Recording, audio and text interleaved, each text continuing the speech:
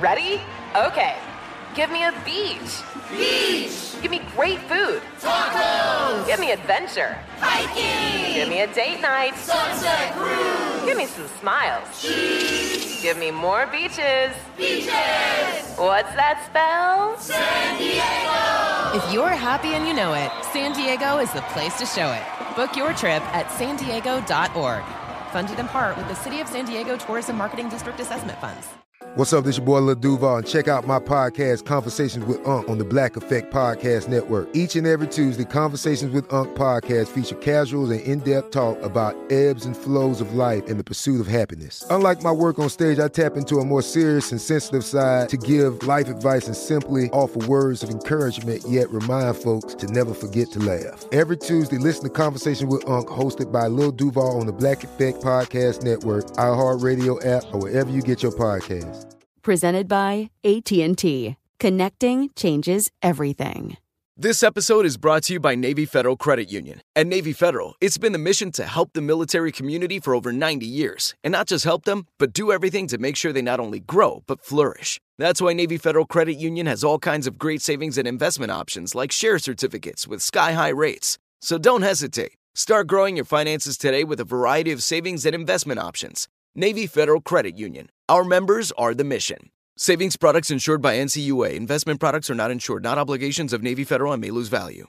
You know that feeling when you walk into your home, take a deep breath, and feel new?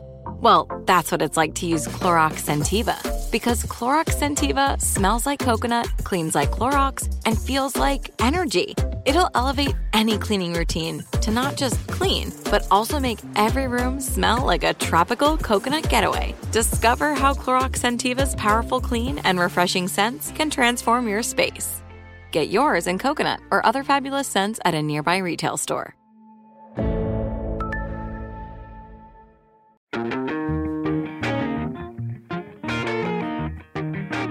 Welcome to From Scratch. My name's Michael Ruhlman, and I'm a writer.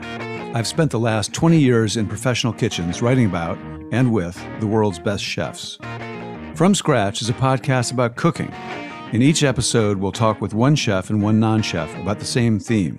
The great thing about the cooking life is that you never stop learning. In this show, I want to go to the edges of what I know and then go beyond, together with you, with all chefs, home cooks, and everyone who cares about food and cooking. On today's episode, we're going to be exploring the theme of wood. We'll talk with a chef who's preparing to open a restaurant which features a wood grill at the heart of the kitchen. She'll explain her philosophy and tips for cooking with wood.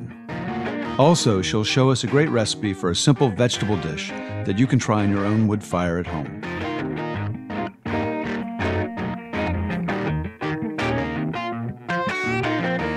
But first, we wanted to think a little bit outside the box and explore wood in its initial state, before it becomes a cooking fuel. We mean trees. We wanted to learn a bit about trees. I recently read two great books about trees, a novel called The Overstory by Richard Powers, and The Hidden Life of Trees, a nonfiction book by Peter Wohlleben. Both ask us to consider the fact that trees communicate with each other, and if we listen, with us. This is from the preface of Hidden Life of Trees. The most astonishing thing about trees is how social they are. The trees in a forest care for each other, sometimes even going so far as to nourish the stump of a felled tree for centuries after it was cut down by feeding it sugars and other nutrients, and so keeping it alive. Trees need to communicate, and electrical impulses are one of their many means of communication. If a giraffe starts eating an African acacia, the tree releases a chemical into the air that signals that a threat is at hand. As the chemical drifts through the air and reaches other trees, they smell it and are warned of the dangers. Even before the giraffe reaches them, they begin producing toxic chemicals. One reason we can't see this is that trees live on a different time scale than we do. Some trees are many thousands of years old, 100 times our lifespan. It's just something to think about as we think about wood and cooking with wood, an ever-changing and powerful heat source. But first, we wanted to talk about trees generally, with someone who works with them. Ian Wogan is an arborist in Miami. We contacted him because he's a leading expert in all matters having to do with trees. Wogan is the co-founder of True Tree Service, a company that accomplishes many different things. Aside from climbing trees while operating chainsaws, they help out with emergency disaster relief, and they even consult with cities on how to add ecological diversity back into urban centers. And we especially wanted to hear from Ian because of a concept called stacking functions. Stacking functions is a term that comes out of the world of permaculture and essentially means to have individual elements in a system perform more than one function. Great cooks stack functions all the time without using that term, but don't worry, we'll come back to that. For Ian Wogan's work, he sees stacking functions as a necessary way to maintain the pre-existing complexity of an ecosystem, and he's doing it in small, creative ways all over. For example, he plants herbs and vegetables on the rooftops of his clients, which reduces their building's energy use and, of course, provides a food supply. Another example, he uses the barks of specific trees as locations to plant infant orchids, which are being reintroduced into the local environment. It stacks the tree's functions of shade and beauty with assisting the growth of another, smaller organism. He sees each stacked function as a variable in an incalculable equation that makes up a healthy environment. In a fully functioning ecosystem, the interactions are innumerable, are countless. So there's no way that we can say everything that these orchids do. And so therefore, by losing them and by them going extinct, we have no idea what we're missing out on or what ecosystem function is not going to be present anymore. To demonstrate some functions that have stacked themselves naturally over a long, long time, Wogan took our producer Jonathan to the water via canoe. He wanted to examine a very peculiar-looking tree, one of my favorites for its beguiling appearance, the mangrove. I think mangroves are one of my favorite trees. Mangroves take a long time to grow, for sure. I don't know how old this stand is, but it's certainly old. We've done some restoration plantings, and they seem to take forever. Mangroves grow at the edges of water and have a unique appearance because their root systems begin above the water. Starting at the lower trunk, the roots shoot downward and break into pair after pair of thin arching props, which make their way down into the water and beyond. It looks like the mangroves are walking on hands filled with dozens of fingers. All along the shore here are the prop roots. So it looks like they're almost crawling, but these thin prop roots coming off of the trunks of the mangrove trees, and they're in these beautiful sweeping arches that just kind of repeat themselves over and over. But what the prop roots do, because they're above the water line, they can exchange oxygen without being totally under the soil. The main reason that Wogan took to the water to visit the mangrove trees is to show them in contrast with seawalls. Seawalls are flat concrete embankments which extend several feet above the waterline to separate land from sea.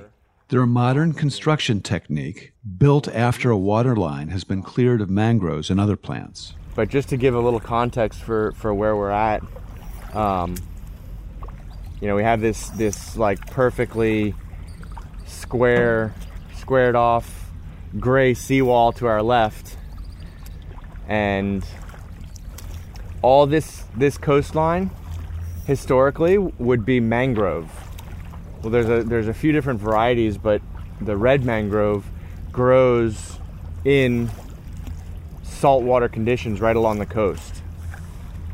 And they have these big aerial prop roots that allow them to breathe with the tidal fluctuations. And those hundreds of finger-like roots which extend above the water are world-class stackers of functions. For starters, as Wogan mentions, they're like snorkels for the tree, allowing it to breathe. Next, because of the huge amount of surface area that the roots have, they pacify the waves that come with storms. Big waves become tiny ripples after they pass through mangrove trees. On the contrary, the cement seawalls, which have replaced the mangroves, have the opposite effect. They work as an echo chamber for waves, reverberating and causing more chaos near the edge of the water and below it. And another major function? The mangrove root systems create safe spaces for fish nurseries. So they provide habitat for the fisheries, for all the hatchlings and the baby fish that are being born. The mothers go up into the mangroves, lay their eggs in the prop root areas, and then the hatchlings have a protected, sheltered area to grow and to get ready for open water. Because right here, where our bow is pointed, is basically the in-between of this densely urban design philosophy, and then to the right here with the mangrove fringe, the natural ecosystem that would otherwise exist without our influence. And the real question is not what's better, it's how to design for a combination of the two. Wogan thinks we can learn from the mangroves and apply lessons from nature much faster than the speed at which it evolved. Is the fact that we, as these cognitive human beings, have the ability to study and understand and appreciate and then replicate.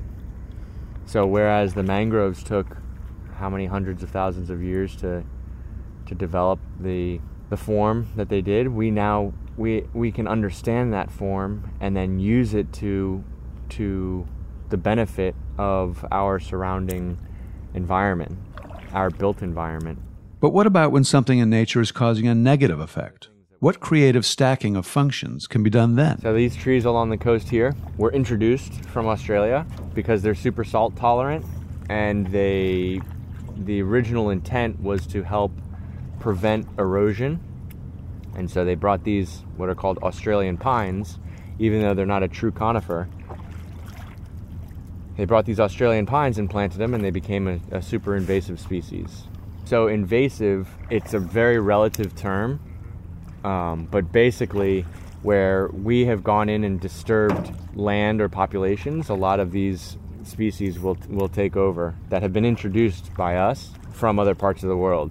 And the main issue is the fact that they prevent the succession of native ecosystems that have been here for many generations, thousands of years, and all of the relationships that exist in those native ecosystems. You might be thinking, what the heck does this have to do with cooking? Well, I'm glad you asked. So one of the things, looking at that as an invasive that just needs to be cut down and carted off is the standard model approach. But if you look at that as a resource, there's such an abundance of it, and they're looking for solutions to have it removed. All you do is cut it down and cart it off. Yeah. It's just the same. It's the same thing as the principle of stacking functions. Of course. If you can create a revenue stream from that waste product versus sending it to the landfill, then you are maximizing the lifespan and the usability and the energy cycle. We're in the front yard of a friend of Ian's named Ted, who built a clay wood-burning oven on his back porch. Ian's preparing the fuel for a pizza party later in the evening. This is Australian pine. So one of the things that we were talking about is how to consider what might be just an invasive species to some, how to figure out incorporating that resource bank into a use of the energy that's gone into the growth of these trees. So splitting this wood, and we're gonna burn it in a little wood oven for making some amazing pizza. The freshly cut Australian pine has a deep, rosy, pinkish color when chopped open. It looks kind of like pulled pork when you're starting to pull it apart with two forks. This wood is so spectacular. Beautiful, huh? So this wood basically dulled the saw that I was using to cut it into rounds. I mean, just just ate the chain up. And this would be considered a bit wet, but once it gets going, it's incredibly hot. So my name's Ted Sanchez. I'm a veterinarian, live in Miami, Florida, and I love to cook at home. So I have a little wood burning oven here that we're testing out some wood today. And then I built this kind of outdoor pizza oven because we entertain a lot. So we have a lot of people over, and basically pizza is like the perfect cooking event to bring people together. So you have to have a wood burning oven, and it has to be outside because it can't be inside. So we've made this nice little oven outside. So this is a batch of Australian pine logs that we harvested today from a tree that was felled in Hurricane Irma 2017. The Australian pine is an incredible high temperature burn that has very little sap, so it doesn't have a lot of sootiness or smoke that comes off of it. For me, I just needed to heat up the oven. So I need something that works fast, that burns nice, and that, you know, is an intense heat. Hardwoods, obviously, if you put a softwood, which we have a lot of, it burns so quick, it just doesn't heat the oven up. So this is actually a very, very dense woods, and it's doing a very good job at heating the oven right now. Yep. Well, we make our own dough. It's actually mimicked after the famous Brooklyn Roberta pizza dough. And we made our own little homemade sauce. We're going to do a little bit more, since it's a smaller crowd, we're going to do some more exotic. Sometimes when I cook for big crowds, you can't put the fancy ingredients, but we put out some nice fancier mushrooms. We got our house special, which is our kale, pepper, and lemon pizza. And then we have a little bit of a fresh arugula to top off. So it'll be a simple menu. I think so far it's working really well. Australian pine is an invasive species, so I would love to see it all gone and not have Australian pine to use. But in the meantime, I think it's a great thing to use instead of using hardwoods from other places in the country.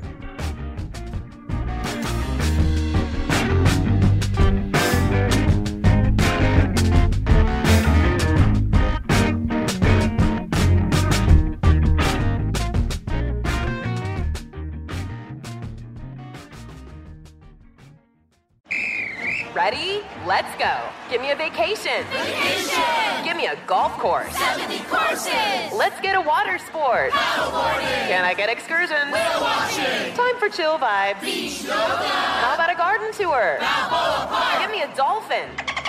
What's that spell? San Diego! If you're happy and you know it, San Diego is the place to show it. Book your trip at sandiego.org. Funded in part with the City of San Diego Tourism Marketing District Assessment Funds. This episode is brought to you by Navy Federal Credit Union. At Navy Federal, it's been the mission to help the military community for over 90 years. And not just help them, but do everything to make sure they not only grow, but flourish. That's why Navy Federal Credit Union has all kinds of great savings and investment options like share certificates with sky-high rates. So don't hesitate. Start growing your finances today with a variety of savings and investment options. Navy Federal Credit Union. Our members are the mission. Savings products insured by NCUA. Investment products are not insured, not obligations of Navy Federal and may lose value. Are you tired of your scented cleaning products smelling and cleaning like meh? Then it's time for an upgrade with the power of Clorox Scentiva. With an uplifting scent that smells like coconut, Clorox Scentiva gives you powerful clean like Clorox, but a feeling like being transported to a tropical island retreat. Imagine putting your phone on Do Not Disturb, tuning out all the constant, just the feeling of warm sand in between your toes and a fruity drink in your hand. The ones with the little umbrella. Refresh your home to feel like an all-inclusive vacation by getting Clorox Scentiva. Also available in grapefruit and lavender scents at a nearby retail store. You deserve a moment to yourself every single day. And a delicious bite of a Keebler Sandies can give you that comforting pause. Because there's nothing like a weekend pause with the melt-in-your-mouth magic of a Keebler Sandies. This magic is baked into simple shortbread cookies by Ernie and the Keebler Elves. So as life continues to fly by, make the most of your me moment. Take a pause and enjoy a Keebler Sandies.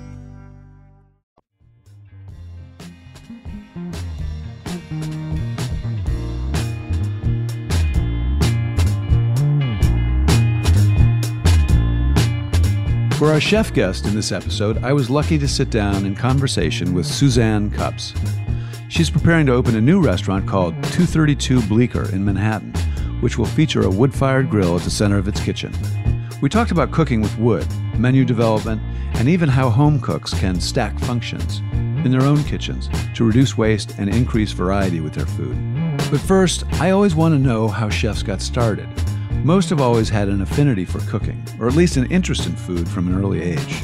Suzanne showed an astonishing lack of natural acumen in the kitchen. And one of my first memories of cooking was we would make, like, for lunch, like tuna fish salad. And one time I was old enough to use the stove. I'm not sure how old that was, but my sister said, "Hey, Mom and I are going out. Can you go ahead and hard-boil the eggs for the tuna salad?" So I did it. And when they got home, my mom and sister went to make the tuna fish and crack the eggs, and they were completely raw. They're like, What did you do? Why didn't you hard-boil the eggs? And I was like, "I did." And they're like, "What did you do?" I said, I took the eggs, I put them in a pot of water, and I put them in the sink, and I ran cold water over them. Oh, God. Because that's what I always saw my mom do at the end. I just didn't realize that you had to actually boil first. Suzanne, raised in South Carolina, moved to New York in her early 20s and landed a job in the HR department of the famous Waldorf Astoria Hotel. I didn't really understand what the hospitality business was until I went to that hotel. And then I started realizing, like, oh, this is really interesting. This is just how it is in the South. You know, you're welcoming, you smile at people, you want to make sure everybody feels comfortable, whatever it is.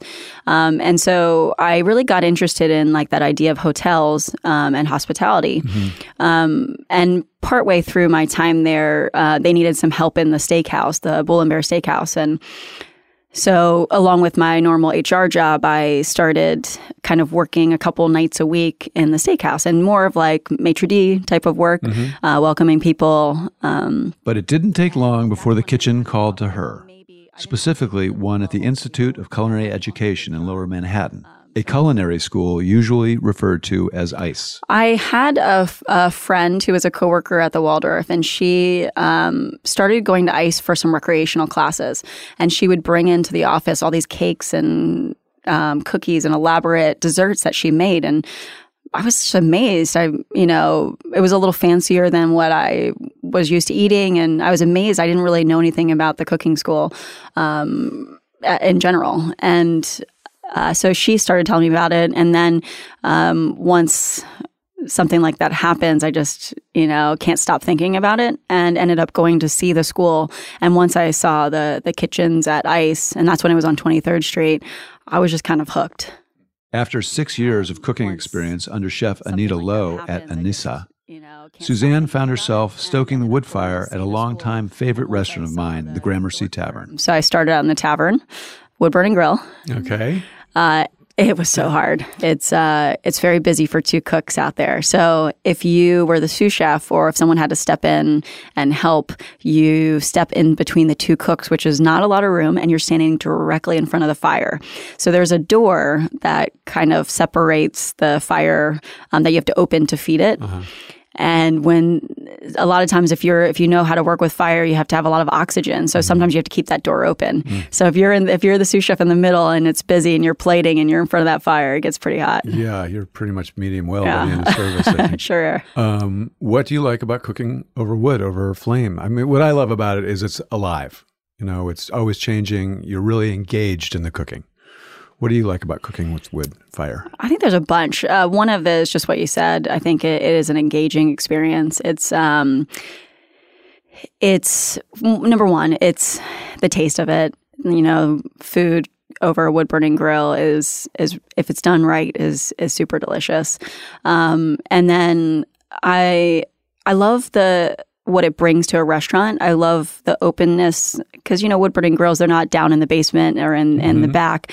They're right out in front of the guests. And I like that it's a experience that you can have along with the guests that come into the restaurant. So I think that idea of cooking and being next to the people you're cooking for is a really special thing. I think the fun part about grilling, it is a little trial and error. Like you have to be able to say, okay, today I'm going to soak the chips and I'm going to see how the steak comes out, and tomorrow I'm going to do it without and kind of see how it acts. People cooking at home, what should they keep in mind when they're choosing what to put over live flames versus the uniform heat of a gas or electric range? One thing I think you want to think about is the cut of what you're buying. So, for example, you may want to, if you like fish and you're cooking in a pan over gas burners, something like trout is great. It's thin, it's quick to cook. You can get like a crispy skin on it really easily. Now, if you have a home grill, your grill, number one, your fish might stick a little bit more to the grill. So thinking about how do you treat it? Are you doing skin on, or are you taking that skin off? Maybe it might be an easier way. Picking a thicker fish, like I really love Arctic char, which for anybody who hasn't had it is a lot like a salmon.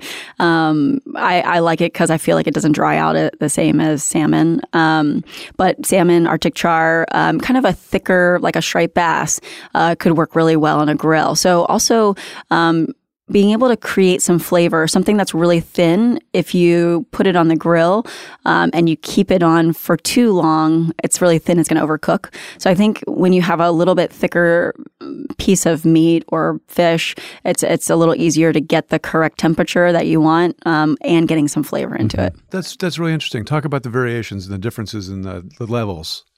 Yeah, I think it's important. I think you want to create your hot spot. So again, if you're grilling a chicken, you want that brownness, you want that crispy skin. But if you're doing head of cauliflower, I don't know that I want that coming in flames and soot all over it. I think you want to enhance the flavor of the vegetable without masking it, especially fish too. I love grilled fish. But if the fish just tastes like grill, the fish is delicate. You have to be able to have, building, whether it's different levels or different spots on the grill for items. Well, also you have to think of cooking time. Chicken and cauliflower take a long time. Fish takes a short amount of time. Right. So you have to manage your, indirect heat and direct heat. Do you use indirect heat in the? Oh yeah, lots. Yeah, I think indirect heat is one of the most interesting, and even things like even more direct, such as cooking in the embers. I'm excited about doing that, and a lot of vegetable dishes that either get cooked right before service in the embers or something that gets finished in the embers is really interesting to me. That heat is outstanding. Yeah, so in the bottom of the fire where you're collecting all the ash, it's just it's not quite the same heat as above the grill. So cooking in the embers, all the ash that's produced by the fire gives it really mellow, nice heat. You have to protect the food. So a lot of times I'll wrap something in foil or double foil. But another way is if you have like a heavy cast iron pot, that's great to kind of just put down there. It doesn't burn in the same way as if you have it up top. So a lot of times you can keep something in there for 2 hours without it getting scorched.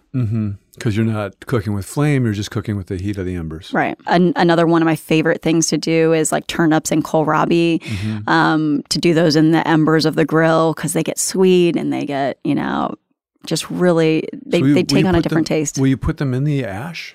I will, but I like to wrap them. So like for something like kohlrabi, you can do it many different ways, but I actually like to peel it, toss it with a little olive oil and salt, wrap it in foil. So it's just kind of creating a little pouch. So it's halfway steams too. Right. So can you taste the fire? Oh yeah.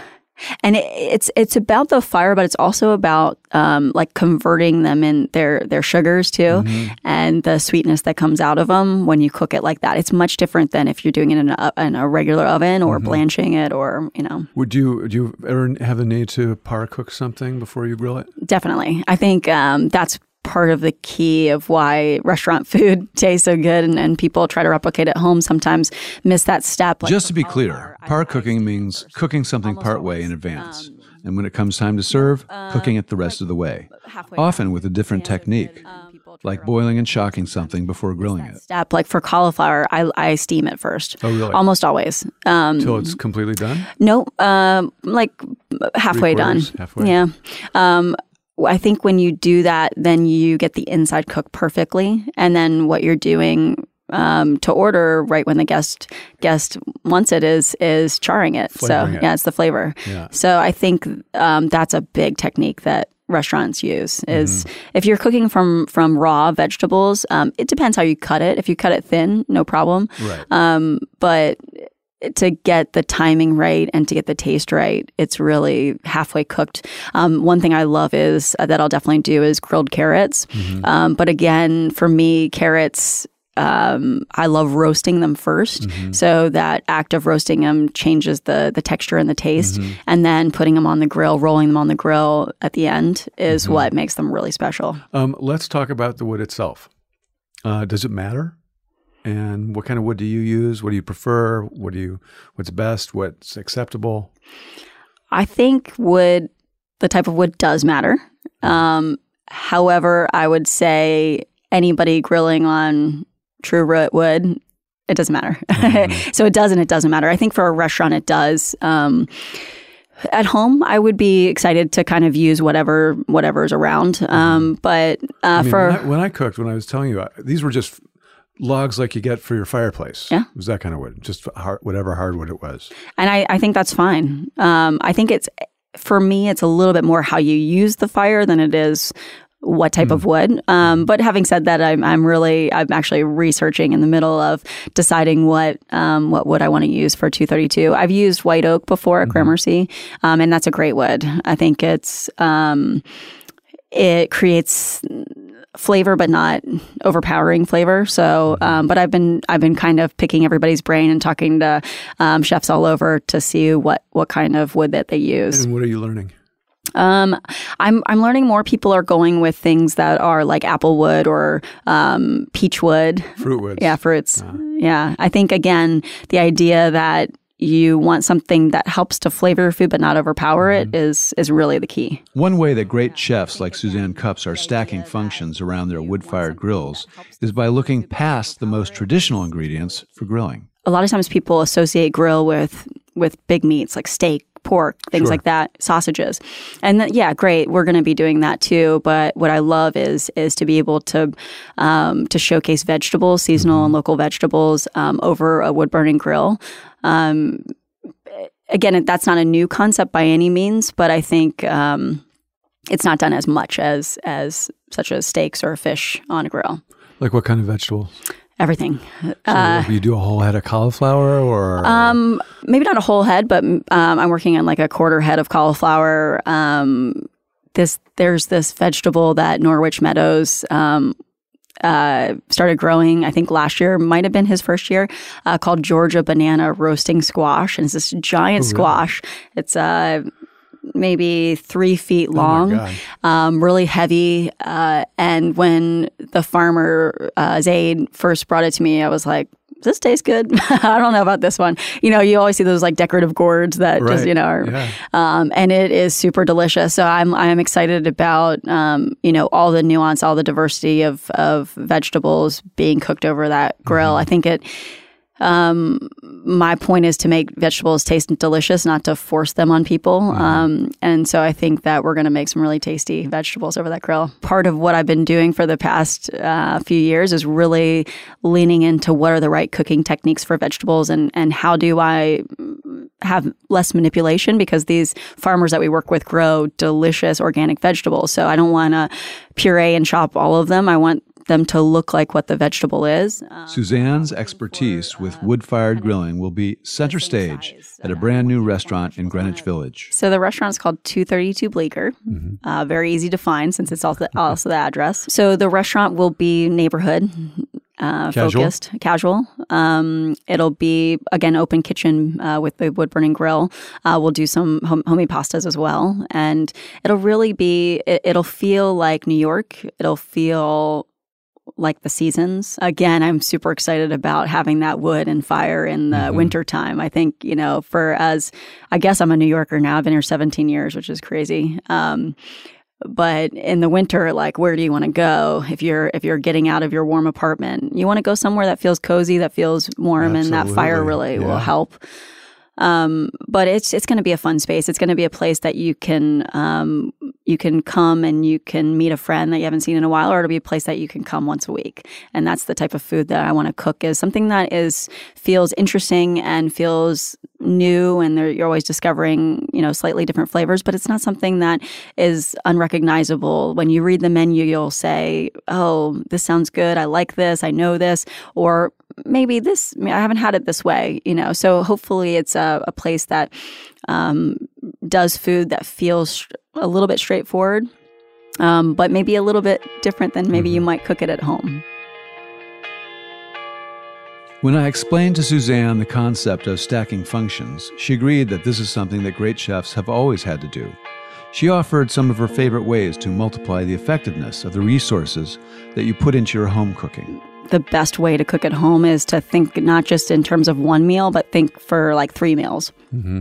And I think the less waste that way, because a lot of times you cook one dish and, you get tired of eating it after the second or third day, or maybe the first day.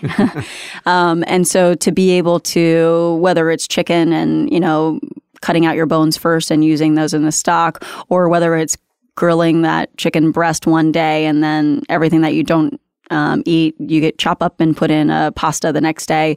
I think those are definitely a lot of what you want to think about when you go to the grocery store. And for those that plan ahead, one great tool at your disposal is a freezer. I am a big advocate for using the freezer. I think people feel like, when it goes in the freezer, it gets frostbitten and it goes to die. But the reality is, when you make something and you freeze it that first day that you make it, it's delicious. You take it out sometimes 3 weeks, a month later.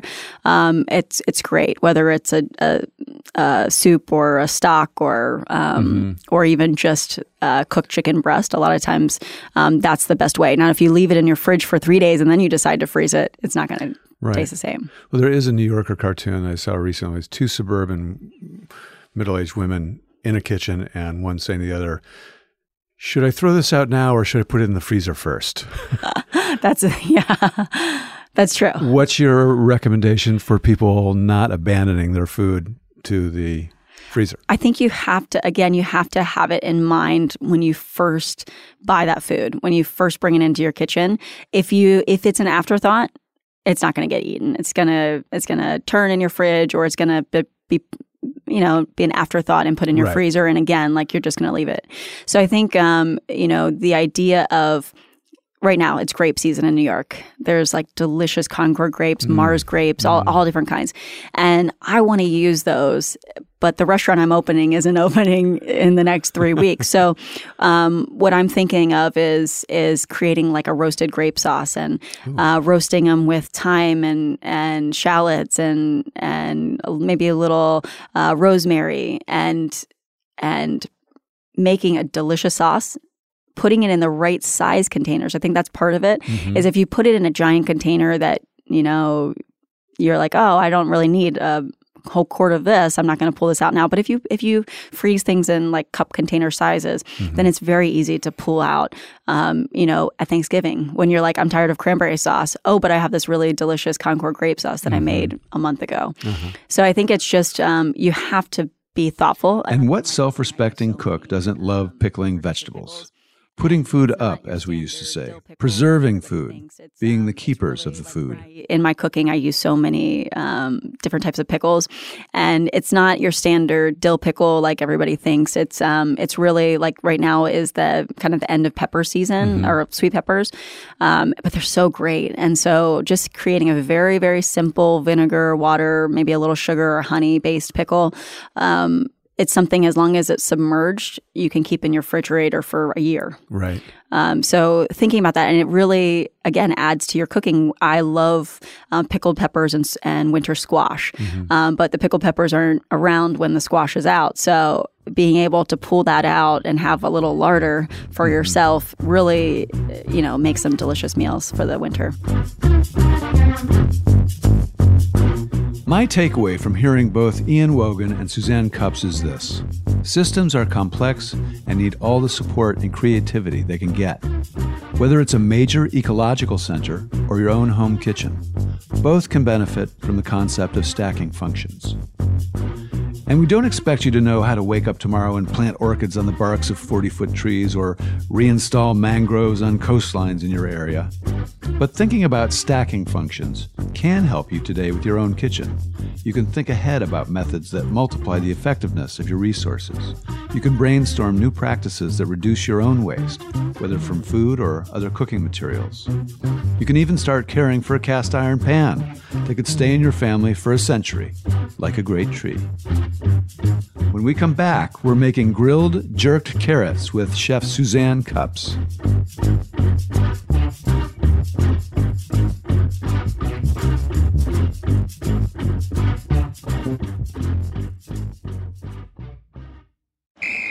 Ready? Let's go. Give me a vacation. Vacation. Give me a golf course. 70 courses. Let's get a water sport. Paddleboarding. Can I get excursions? Whale watching. Time for chill vibes. Beach yoga. How about a garden tour? Balboa Park. Give me a dolphin. What's that spell? San Diego. If you're happy and you know it, San Diego is the place to show it. Book your trip at sandiego.org. Funded in part with the City of San Diego Tourism Marketing District Assessment Funds. This episode is brought to you by Navy Federal Credit Union. At Navy Federal, it's been the mission to help the military community for over 90 years. And not just help them, but do everything to make sure they not only grow, but flourish. That's why Navy Federal Credit Union has all kinds of great savings and investment options like share certificates with sky-high rates. So don't hesitate. Start growing your finances today with a variety of savings and investment options. Navy Federal Credit Union. Our members are the mission. Savings products insured by NCUA. Investment products are not insured, not obligations of Navy Federal and may lose value. Are you tired of your scented cleaning products smelling and cleaning like meh? Then it's time for an upgrade with the power of Clorox Scentiva. With an uplifting scent that smells like coconut, Clorox Scentiva gives you powerful clean like Clorox, but a feeling like being transported to a tropical island retreat.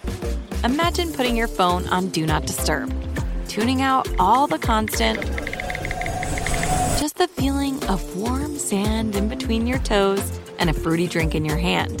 The ones with the little umbrella. Refresh your home to feel like an all-inclusive vacation by getting Clorox Scentiva. Also available in grapefruit and lavender scents at a nearby retail store. You deserve a moment to yourself every single day. And a delicious bite of a Keebler Sandies can give you that comforting pause.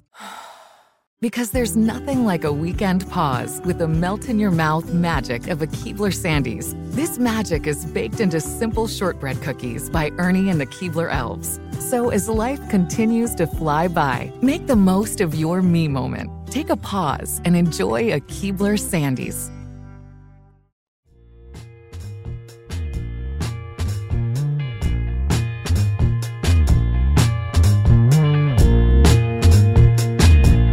How would you recommend people at home do this? They're going to hear this and going to say, that sounds good. I want to grill carrots. I think it's so easy to do at home. I'm just finishing up at Entitled now. This next week's my last week. Oh. And we're doing a jerk carrot. So we're making kind of like a jerk marinade. And so we pre-roast the carrots before service. And then during dinner, when someone orders, we brush them with a little of the jerk sauce, throw them on the grill. So it gets a little bit of like how you would imagine jerk chicken. Mm-hmm. And then a little bit more when they come off. Super delicious. Nice. Yeah. Love that idea. So we've come to Untitled, where she is executive chef. This is her very last day before she heads over to her new venture on Bleecker Street. And we're going to talk to her about and watch her cook jerked carrots. So the inspiration is definitely, I really love to cook flavors from all over the world. So even though we try to highlight local seasonal ingredients and especially vegetables in this recipe, I don't want it to all just be from New York, the flavors of the U.S. and not just the Northeast. So loved kind of making a play on this sauce. Very traditional in that it's got ginger and jalapeno and garlic and allspice and nutmeg and clove, all those kind of traditional seasonings. But we're adding our own twist on it with seasonal peppers. Also, in the type of food I cook, I don't love anything that's nuclear, and so I don't want anything that's overwhelming in flavor. So I love the jerk flavor without all the spice. Heat, So we make the marinade and then we roast the carrots and then we put it all together. So it doesn't have that same taste of the chicken being cooked over a grill with the jerk for hours. Mm-hmm. But I think you'll still find some really fun flavors that in jerk. Beautiful. Let's do it. So all I do is take the carrots, lightly scrub them. I love the skin is good flavor. The color is beautiful. There's no reason really to peel it. So we scrub them, toss them in olive oil and salt, and bake them in an oven. If you're doing it at home, 400, 450, until they're tender. And that's the other key. You want to stick a knife in them. Make sure it's cooked, not mushy, but the whole way through. So they could, in your home oven, depending on the size of the carrot, it could take 30 minutes. It could most likely take more like 45 minutes. They look thoroughly cooked. They look, the carrots are beautifully caramelized. And then really all it is throwing them on the grill. I like to do it dry first, and then start adding that kind of lacquer of the jerk sauce. So doing it dry, meaning you put it on before you sauce it. Yeah, put it on the sauce it. Just get it on, start getting some char on it. I don't even put any, I've already roasted them with olive oil, so I don't need any olive oil or salt to start.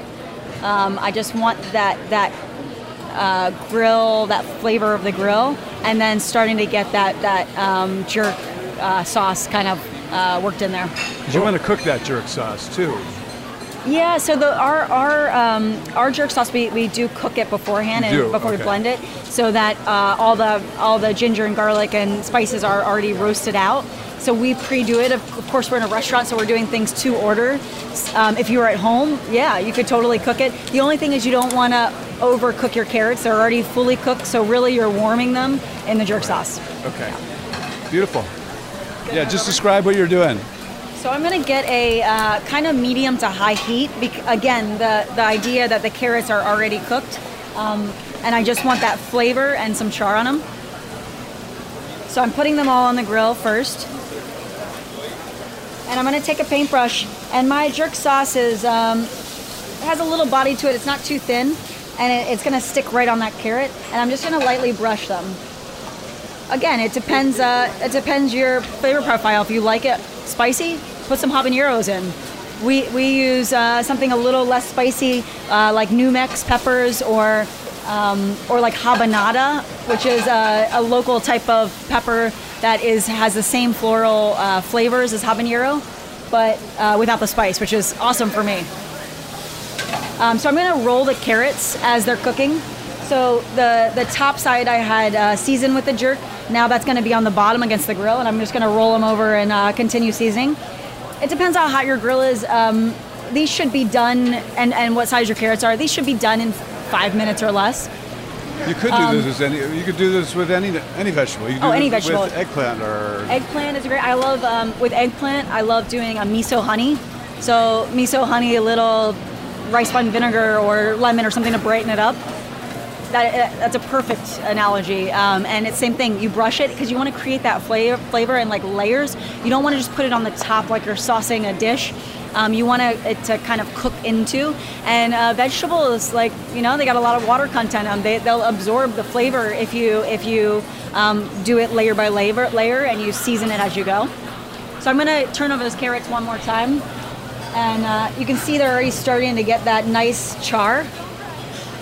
Again, I don't want to, you could say they're getting blackened a little bit, but I'm not going for burnt carrots. I really just want some of that grill and to create that flavor of the jerk. And you can still see the carrots through it. It's not a thick sauce. It's more for flavor. The other key to this is whenever you're cooking vegetables like this, when they're hot is when you want to finish your seasoning. So when they're still warm, I'm going to brush them one more time with the jerk. I had originally salted them when I cooked them the first time, but they need a little finishing salt. I just use kosher salt, but you could use, whatever your favorite Malden or whatever. And then my key always, a little lemon juice. Lemon, lime, something like that. Whatever you have at home. It just needs acid. It gets heavy if you don't add that. And then when I'm putting them on a plate, I made another sauce. So the idea where when you have jerk, sometimes it's a little spicy, it has a depth of flavor. I love to balance it with something that's fresh. So we made a cucumber mint sauce, super easy. You can put whole cucumbers in a blender with some blanched, so cook that mint just for a second, and then a little tofu. So the tofu adds some, you can't taste it. It doesn't make it taste Asian or anything like that. It's a textural thing. Some body. It's not watery, not too thin. And I put a little olive oil as well, just for mouthfeel. That's gorgeous green, bright green. Yeah, it makes a nice, fresh, bright sauce. And then again, like the idea that carrots are delicious, but I'm in a restaurant. I wanna make it really interesting for the guests. So I've got those marinated cucumbers. We're using Persians, but you can use, any kind of more fresh, maybe not a fully pickled cucumber. Again, it's all about how your dish looks when it gets to the table. You want to be pleasing to the eye, so we've got these multicolored carrots, shaves. And then to finish it, one of my favorite things is candied ginger. So we make it in-house. We just take ginger, we slice it and cut it really thin in a julienne. We cook it down in a little simple syrup, and then we fry it. And then I think that adds to what the flavors of jerk normally are. Well, it's a gorgeous plate. We've got this beautiful bright green sauce beneath. Cucumber mint sauce, and then we've got the main item, the carrots, that are beautifully sauced, and we've got these big curls of fresh carrots. We've got some lightly dressed cucumbers and some beautiful candied ginger for more flavor and crunch. Looks like a beautiful vegetable dinner. It's great. This is very versatile. You can do eggplant. You can also do a fish like this. If you we're using blackfish right now, striped bass, whatever you want to grill, you can brush that jerk sauce right on it, and you can do carrots and fish. It doesn't have to be just a vegetable dish. I think it works great in that way too. Beautiful. Chef, thank you so much. Really appreciate it. Thanks for stopping in. Special thanks to our guests, Chef Suzanne Cupps and arborist Ian Wogan. You can find links for more information about their work on our show notes. From Scratch is produced by Jonathan Dressler.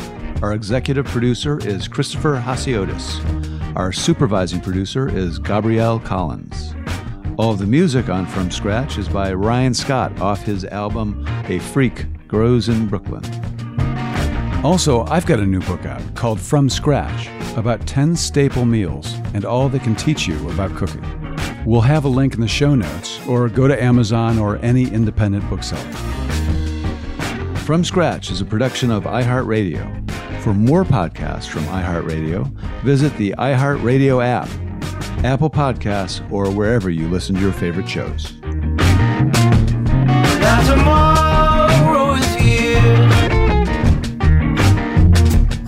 and the path has been clear. Got a smile on my face, 'cause I'm back in the race. So don't you worry, mama, everything's gonna be great.